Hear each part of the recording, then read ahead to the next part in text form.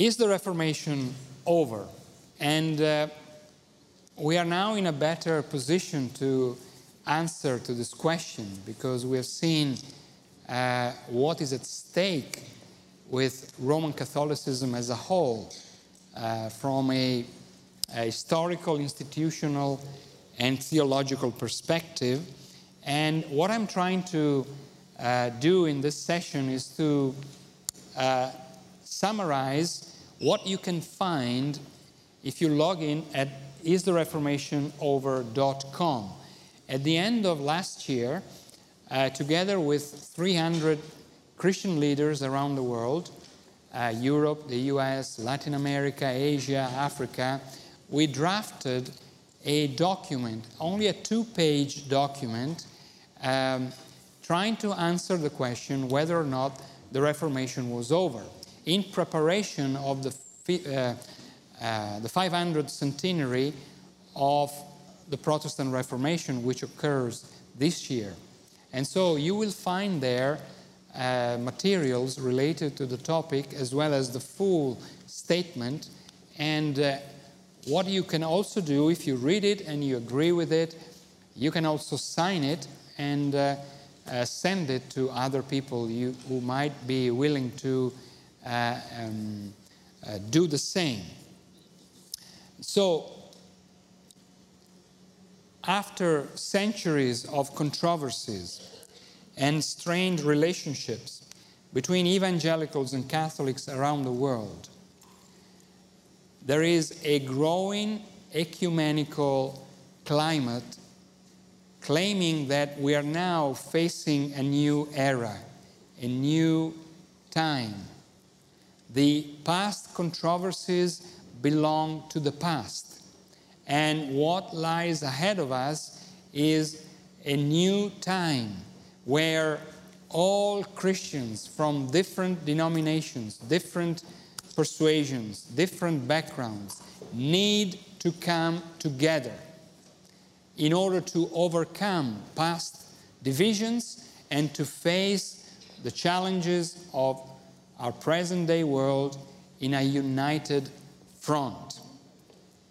And moreover, this ecumenical climate claims that what belonged to the past controversies has now been solved. The issues that were at stake in the 16th century can be now bypassed by a new ecumenical rapprochement and ecumenical sharing of going beyond those issues. And these issues have been resolved. So there is no need to maintain what has been overcome. That's what the ecumenical argument goes, as far as the ecumenical argument goes. And so why do people argue this? They argue this for two main reasons, of course, summarizing. One is that, looking at the present-day world, Christianity as a whole is challenged by two main sources. There are two main challenges that the Christian world is facing, so it appears to be. On the one hand, the challenge of Islam is becoming more and more dangerous, urgent, apparent. And so it is an external challenge that is threatening various parts of the Christian world, and long-term also questioning the stability of the West. That's one challenge. The second challenge is the challenge of secularism, the denial of God, the denial of Christian values, the questioning of the Christian heritage, and the growing secular agenda shaping morality, society, and policies, and so threatening the stability of the modern world. So many people are, rightly I think, looking at the situation around us, and they are seeing these are the two main big world long-term issues we have to deal with. What is the point of maintaining theological controversies, maintaining ecclesiastical divisions, maintaining spiritual separations, given the fact that the two main dangers are coming from outside, namely Islam and secularism? Why not finally coming to a brotherly embracement which would include Christians from all backgrounds, moving beyond past divisions? This is a very powerful argument that has emotional sides as well as theological sides. The other main reason why people argue that the Reformation is now over has to do with the fact that the historical divisions are now considered no longer as matters of mutual exclusion. You are either supporting or embracing the doctrine of justification by faith alone, or you are not. Today's tendency in our pluralist ecumenical climate is to say the things that we thought were divisive and mutually exclusive need to be considered as legitimate different perspectives on the same issue. And therefore, we are entitled to uphold the doctrine of justification by faith, but at the same time, being aware that what Luther rediscovered is only one human perspective on the doctrine of salvation. And perhaps the Catholics got it right in looking at the same subject from another perspective. And so, after 5 centuries, instead of considering the two perspectives as being mutually exclusive, we can see them as being legitimate, different ways of addressing the same topic. And if they are legitimate ways of addressing the same topic, we can overcome our past divisions and recognize that we may see it from a different point of view. Very powerful argument in today's ecumenical climate. Everything needs to be considered as a legitimate way of looking at things. And the task of ecumenical theology is to provide a generous space for different voices to be considered legitimate ways of approaching one topic, one subject, none of them pretending to be the only true position. It's a powerful argument having emotional strength, cultural power, and theological legitimacy.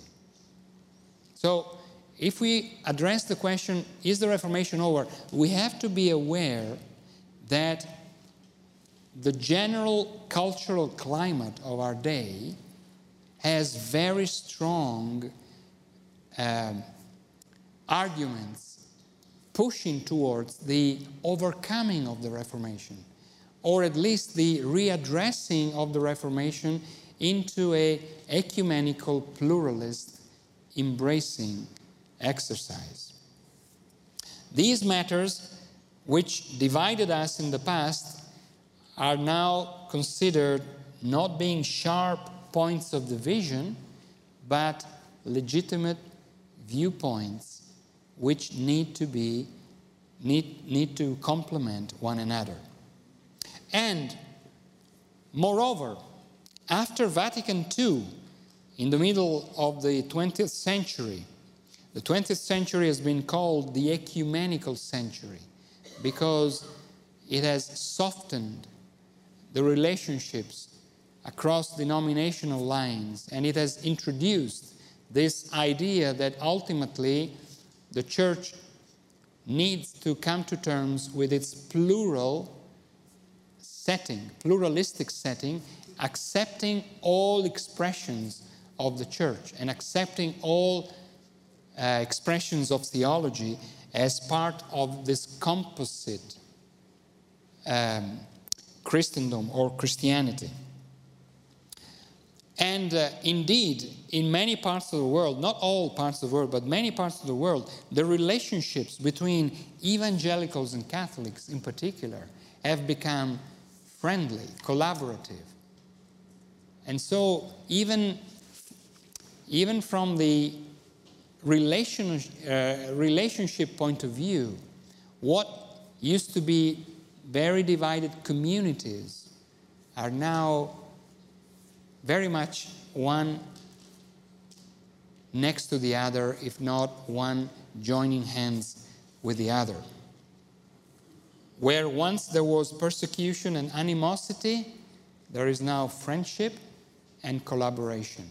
What's the point of maintaining the claims of the Reformation in our present-day world? So if you argue that the Reformation is not over, you have to deal with these issues. They are not to be taken for granted. I mean, your answer doesn't need to be taken for granted. The question still remains, though, have the fundamental differences between Catholics and Protestant evangelicals disappeared? In other words, is it true that what used to be considered as a sharp division is now to be considered as a different way of looking at the same thing? And in order to respond to that question, you have to decide what was at stake at the Reformation in the 16th century. Because depending on your answer to the question, what was the Reformation? What is the Reformation? Will then depend your answer to the question whether or not it is now over. In some people's mind, the Reformation was mainly a political movement arising from some northern countries against the political power of the Church of Rome, originating a political answer leading to political wars, leading to bloodshedding, leading to political divisions, leading to violence. And they are saying, if this was the Reformation, we want this Reformation to be over. We don't want violence. We don't want religious conflicts. We don't want religions to arm weapons.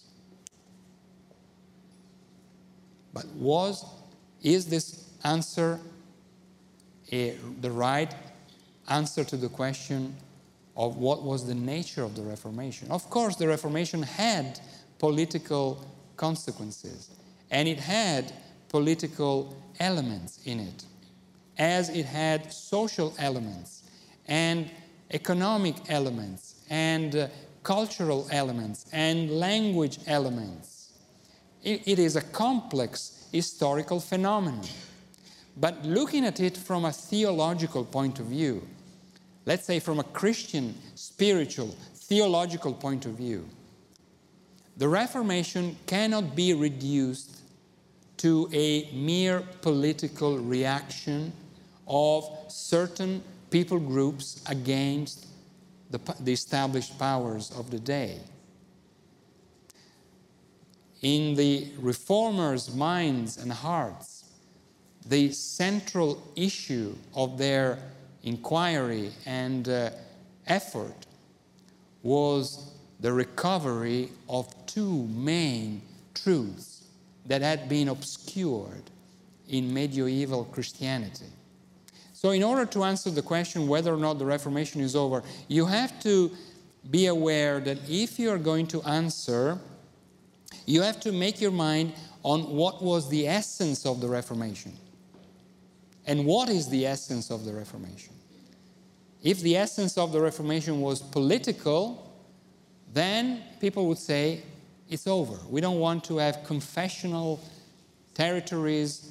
We want to move beyond confessionalizations, confessional claims hiding a political struggle and a political battle.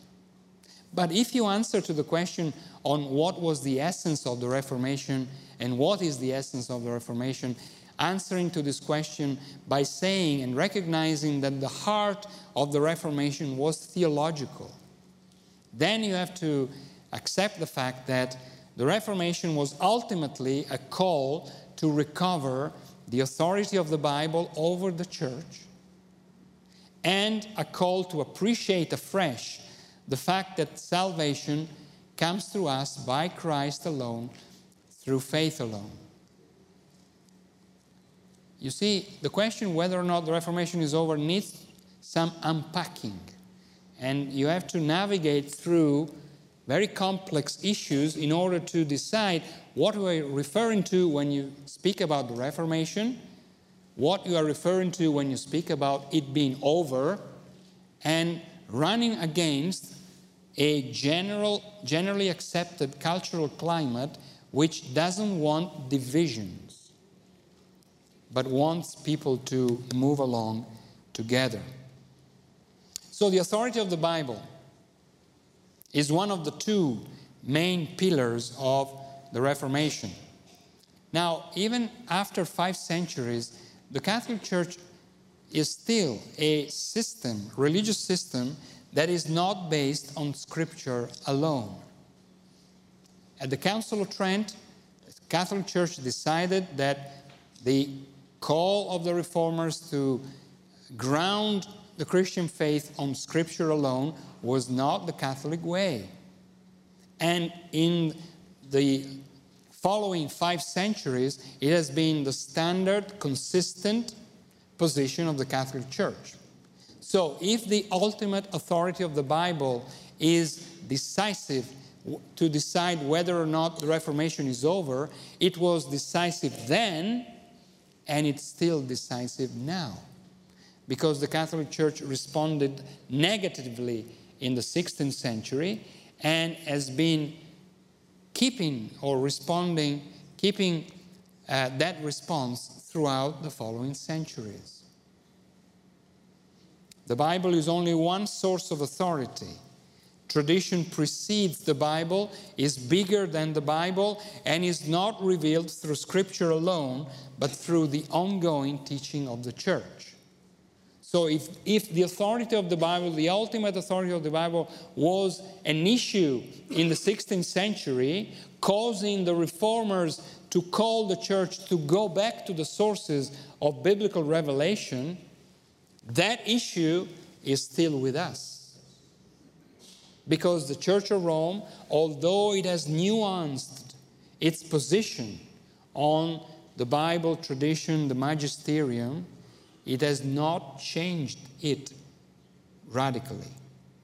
It has not embraced the Reformers' view, or should I say, the biblical view. One example of this, just a short example, the post-Reformation developments in Marian theology, in Mariology. The Catholic Church, after the Reformation, has issued 3 new dogmas. That is, it has exercised its ultimate magisterial authority in promulgating binding beliefs. Binding beliefs means that if you are a conscientious Catholic, you must believe those dogmas. 1854, dogma of the Immaculate Conception of Mary. Mary being believed as being preserved from the stain of original sin. 1854. This is a dogma. This is a defining belief of the Catholic faith after the Reformation, not based on Scripture, and yet being binding for all faithful. The last dogma was 1950. 1950, again, a Marian dogma, the dogma of the bodily assumption of Mary, claiming that as soon as she died, she was taken body and soul to the heavens without going through the ordinary decomposition of the body. This is not a truth that you can find in the Bible, and yet it is a defining doctrine of the Catholic Church.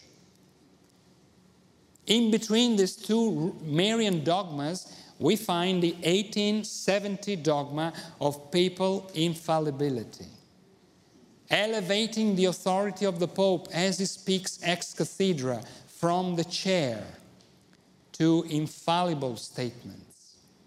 So,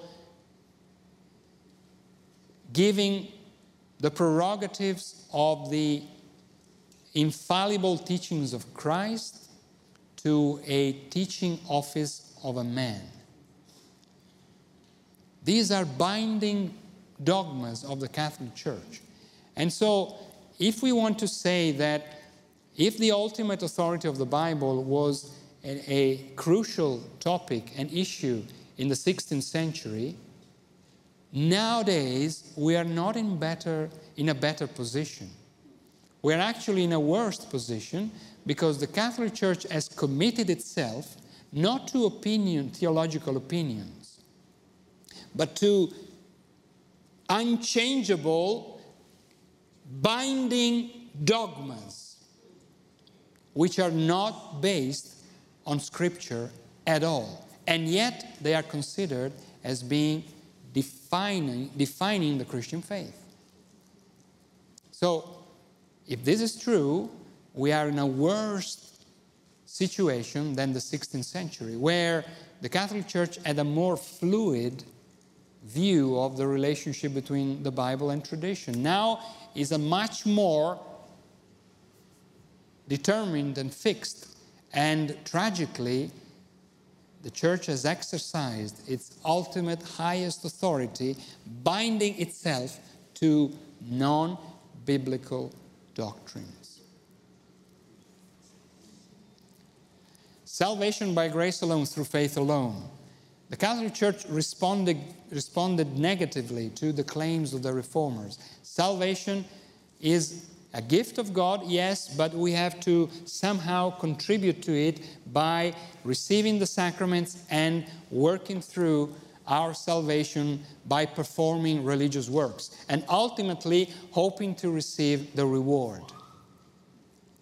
And the Council of Trent gave this response the official imprint.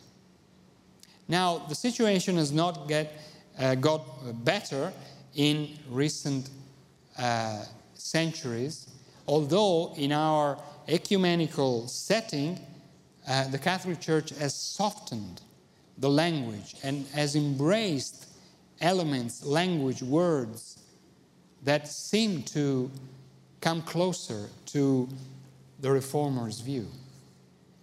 We talked about the joint declaration on justification by faith yesterday.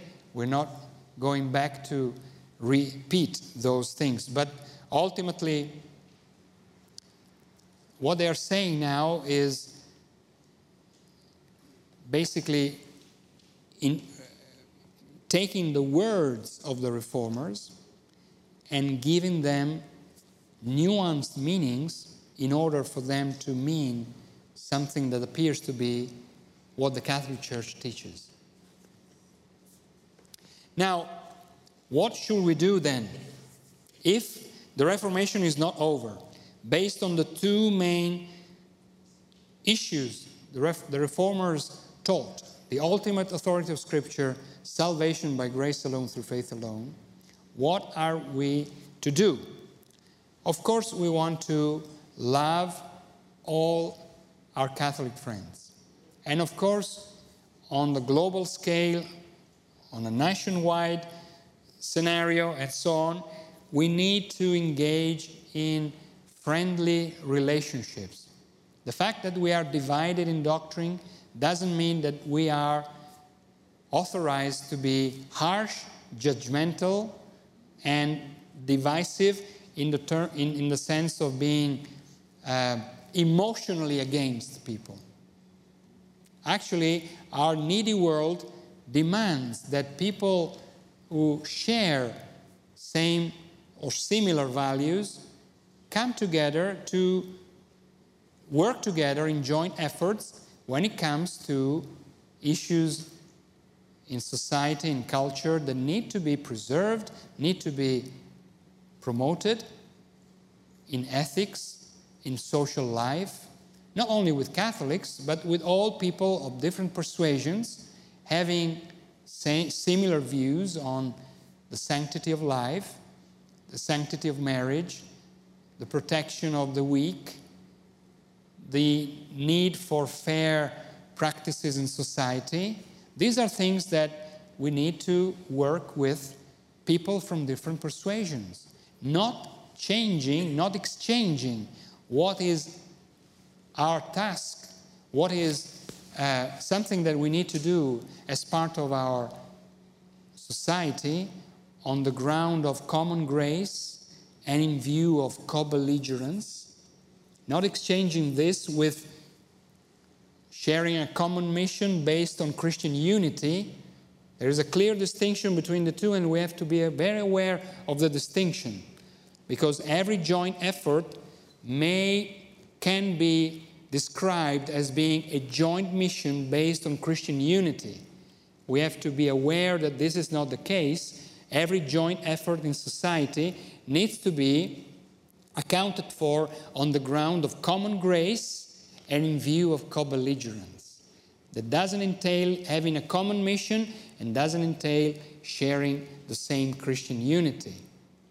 That's a tool that our Protestant heritage and the Bible ultimately gives us to be good citizens in society, not being afraid of collaborating with all people that agree to work with us on single issues. But that's very different from saying we're all united on the basis of a Christian faith, and therefore we can join in joint efforts having the same common mission. So certainly collaboration. We don't want to promote a neo-fundamentalist separatist view whereby we close ourselves in our little communities, being afraid of working together with others. But we want to do this with principles, biblical principles, which allows us to work with all people around us on the basis of common grace in view of co-belligerence, rather than blurring the lines and saying we have all a common mission based on Christian unity. That distinction in our world needs to be really and carefully maintained if we don't want to go into this ecumenical, inclusive, gray embracement. So co-belligerence, yes, but unity is only for born-again Christians. And maintaining clear gospel standards when it comes to fulfilling the missionary task of proclaiming and living out the gospel of Jesus Christ to the whole world. Bible-believing, born-again Christians must be careful to maintain clear gospel standards when forming common platforms and coalitions. Yes to common action in society based on common grace in view of co-belligerence, but maintaining unity with born-again Christians, Bible-believing Christians. That is what unity is designed for. Present-day Catholic Church has a very wider view of unity, and you've seen it on the series of concentric circles.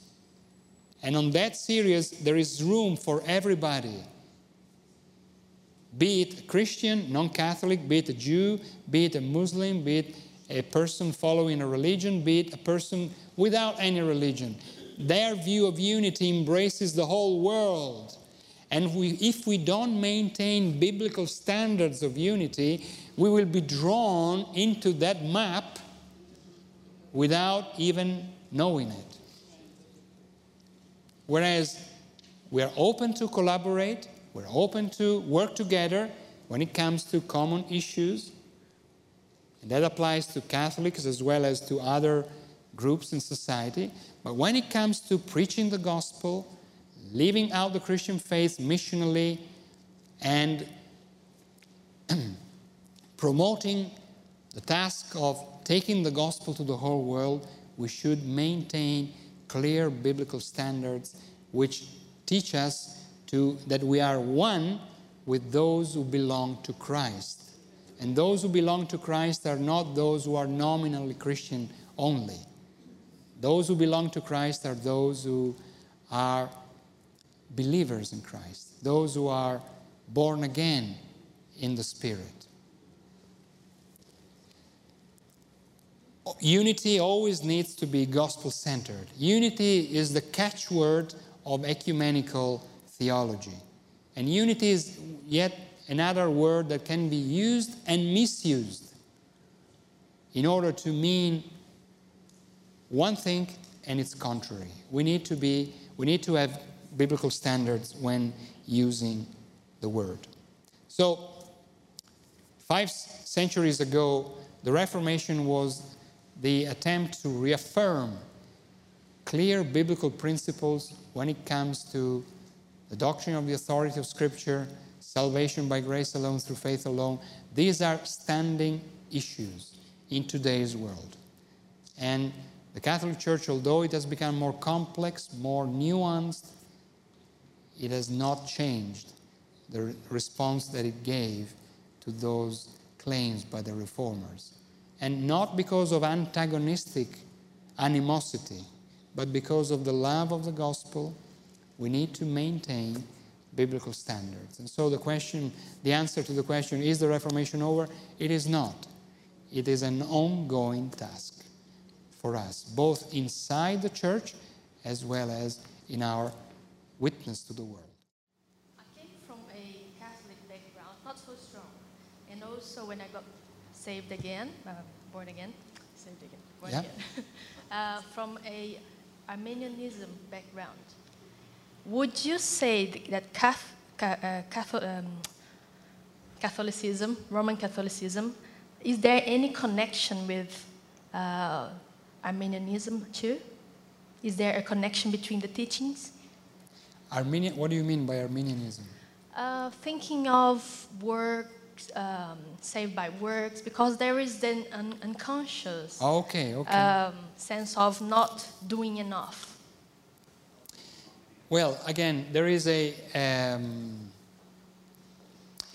that sense of wanting to contribute to God's gift is something that lies at very deeply in the human heart. Accepting a gift and receiving it as a gift is something that human pride doesn't really accept easily. So Catholicism is has been more influenced by not Arminianism, but by Pelagianism or semi-Pelagianism. It goes back to the 5th century, 4th century debates in the early church between Augustine and Pelagius. And the Catholic Church, although affirming a moderate Augustinian position at the Council of Orange in the 6th century, basically developed Pelagian or semi-Pelagian views in developing its own views of salvation. So this is part of the complexity of the Catholic Church. On the one hand, it claims to be Augustinian, and there is a conciliar pronouncement which the Catholic Church says it's part of their teaching, which is clearly Augustinian. That is, it recognizes salvation as a gift, nothing to contribute to. But at the same time, Pelagian views about us being in need to do something and capable of doing something came back into the teaching of the church. And the Council of Trent embraced them. And so the issue of Arminianism goes beyond the issue of Catholicism, because it is more of a Protestant issue. But the issue of Catholicism has to do with more Augustine and Pelagius back in the 5th century. But basically, it reflects the problem of the human heart to accept God's grace in its terms and wanting to play with God in a sense of doing something in order to merit something in God's eyes. Could I just ask you to unpack the term co-belligerent a little bit? I didn't quite understand what you meant by that. Yeah, Thank you. yeah, very good. Co-belligerence is a term that was coined by the Christian apologist Francis Schaeffer in the 70s. Okay, co-belligerence. I understand that, belligerence means war, doing war together. This is not the kind of language that we are likely to like, because we don't like wars. But the context in which that expression was coined was the beginnings of the cultural wars in the Western world. Issues of abortion, issues of euthanasia, issues of the introduction of different forms of family. They caused conservative Christians to begin to think that the way to respond to those challenges was to see who was interested in doing something together in order to uphold Christian values. And in the 70s, evangelicals, Catholics, as well as other groups in Western societies began to work together to defend the unborn life, defend the family, and so on and so forth. Schaeffer coined this term co-belligerence, battling together in order to confront or stop or diminish the influence of these secular trends. So co means together, belligerence means fighting, fighting together in order to preserve Christian values or to promote them in society. That is something that has been going on since. And I believe this is a good Christian practice that has to do with our task of being good citizens. And if we can find collaboration with people of other viewpoints, religion, or background, that's not the issue. The issue is to define the issue we want to concentrate and to do a joint effort in order to preserve it or promote it. That's co-belligerence. But Schaeffer clearly distinguished co-belligerence from Christian unity. Christian unity is only for those who are born-again Christians. Now, the shift that has taken place in North America as well in other parts of the world is to change, the shift that has taken place there has been to change the co-belligerence into a Christian unity effort. ECT, Evangelicals and Catholics Together, in 1996, I think, was a joint statement by some evangelicals and Catholics, basically reaffirming the validity and the necessity of joint efforts in preserving Christian values in society. But the language then was framed no longer in co-belligerent terms, as Schaeffer would have framed them, but in Christian unity terms. That is, we can do things together because we are united in the gospel. Now, that shift is very, very problematic because it changes the field of the game. We are entitled to play the co-belligerents, but as far as Christian unity is concerned, we have to maintain that it is based on Christian principles about what is Christian unity, and not to blur the two, not to confuse the two. And this is a very, very important distinction to be made in our contemporary world. Many evangelical Christians around the world do not see any difference between doing co-belligerence and doing Christian mission together. They blur the two camps, whereas we need to distinguish them. We don't need to retreat ourselves in not being willing to engage common action, but we need to make sure that what we do there is based on co-belligerence principles, and not in common mission. Common mission, we can do it with born-again Christians on the basis of Christian unity. I hope that this is clear now. Okay. I've got two related questions. One is, are there any potential Martin Luthers or reformers in the Catholic Church? And the other one is, if you had a friend who was a born-again Christian in a Catholic church, would you advise them to stay or go? Thank you for your questions. First of all, Martin Luthers in the Catholic Church. I think that there have been many reformers in the Catholic Church, but the ultimate test is whether or not you are able to maintain loyalty to the institutional outlook of the Church. If you challenge the institution, sooner or later the institution will expel you. If you say you are a reformer, but you are not pressing the challenge to threat the institution, well, you may become a saint in the Church. And yes, I have many friends who are still in the Catholic Church, and I was one of them. So I do understand the complexity of what they are going through. And for some of them, leaving the Catholic Church means denying their identity, denying their family ties, denying their citizenship.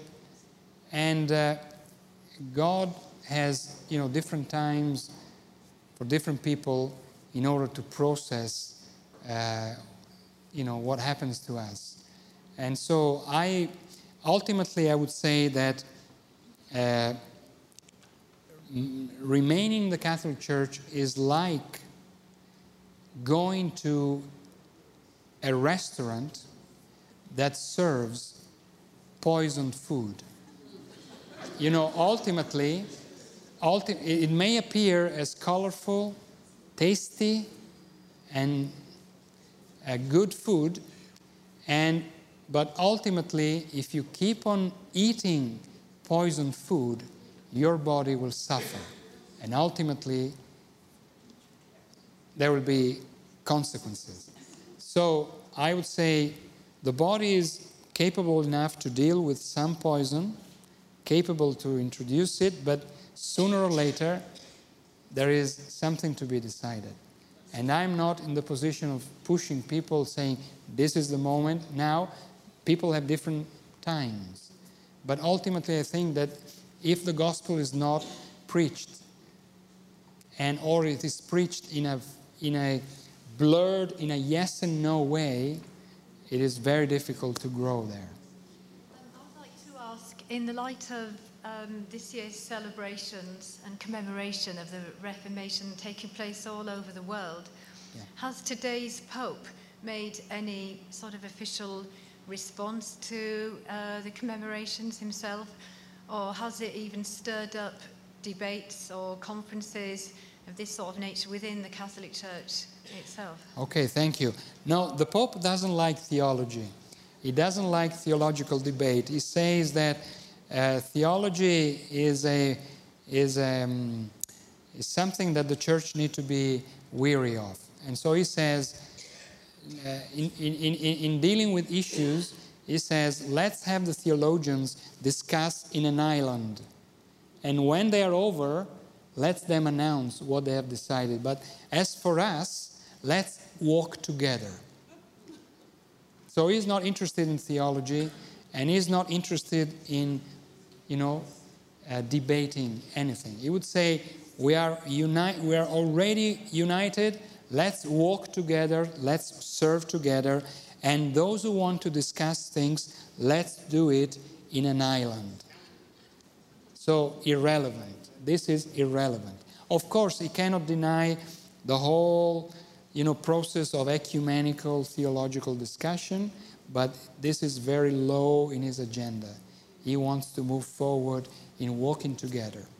And so if we are not those who actually raise the theological issues, they will not be raised by the Pope.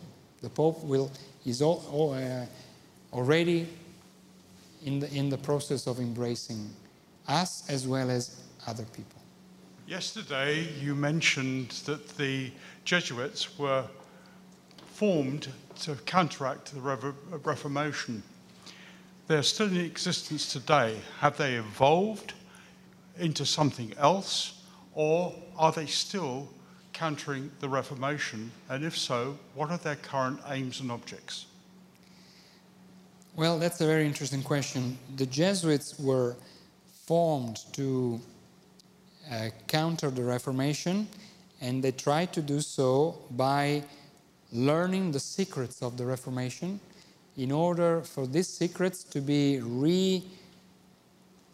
replaced or reconfigured in a Catholic context in order to be weapons against the Reformation.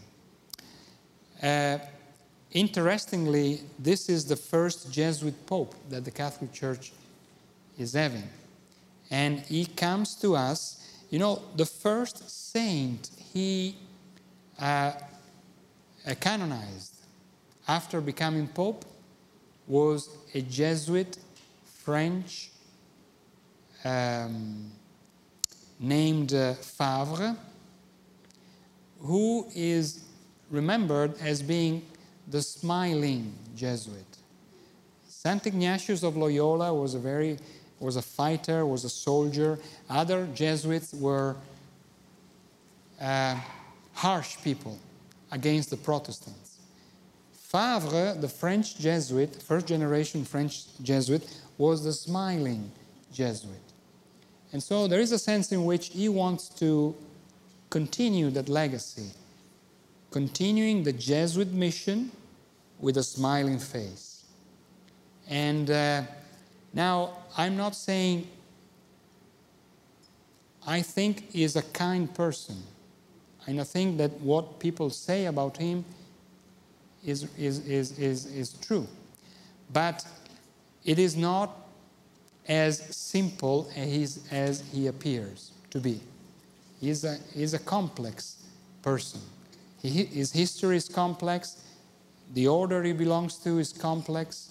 And his message is very nuanced. Very few people understand what he's saying, although many people think they understand. So we are dealing with a very complex person, having a complex history, and we need to apply discernment. So, yeah. Last one? Okay. I am not sure if this question is permissible, but Doctor, I would like to know what made you convert from Roman Catholicism? Oh, well, that's a good question. Thank you very much. That gives me the opportunity to share my testimony. I was a teenager. I was a teenager raised in a Catholic family as a good Italian. 95% of us have a similar start of their lives. And my father was a devotee of Saint Anthony. Saint Anthony was a medieval saint traveling across Europe from Portugal to France, ending his life in Italy, Padua. performing miracles along the way. And in Padua, there is a huge shrine dedicated to Saint Anthony. And 4 million people every year travel to Padua to pay tribute to Saint Anthony. My father was one of them. And so he would have a picture of Saint Anthony next to his bed. And before going to bed, he would gather the family and we would pray, we would invoke the Saint Anthony. He would kiss the picture, he would put it beside the bed and would go to sleep. That was the kind of Catholicism we were raised into. I went to Mass, I went to catechism, and as far as I remember, I was never exposed to the gospel. I was given a moral code. You do this, you don't do that. But I wasn't given the gospel. So when a couple, a missionary couple from Switzerland came to visit our family, going door to door, in those years, 40 years ago, it was still possible in Italy. Now, people would call the police. If you go door to door, they would immediately call the police. But 40 years ago, they came to us, and this Swiss couple hardly spoke Italian. And they said, "We have 2 questions for you." And my father was very kind and said, "Please come, have a seat." And so they asked, "Are you Christians?" And my father said, "Yes, of course, we are Italians." That's not that's not the actual meaning of what a Christian means. But for us, the 2 things were the same. And the second question was, have you ever read the Bible? My father thought he was a good Catholic, but he had never opened the Bible. And so he turned to my mother, I remember it, and said, "Darling, do we have a Bible in our home?" And she said, "I don't think we have a Bible." And so he began to realize that how can you be a Christian without having opened the Word of God? And so he became interested in reading the Bible. He went to the priest because as a good Catholic, everything that has to do with your religion, spiritual life, needs to go through the priest. And so the priest, after listening to what had happened, his answer was, if you would ask me to read the Bible with you, I would not have a clue where to begin. That is not the case with many priests now, but it was the case 40 years ago. Many priests didn't have any education on the Bible. They knew the catechism, they knew the devotions, the practices, but very little Bible knowledge. So my father began to raise questions. How is it possible that the church that claims to be the Church of Christ is not teaching the people the Word of God, encouraging them to read the Scriptures?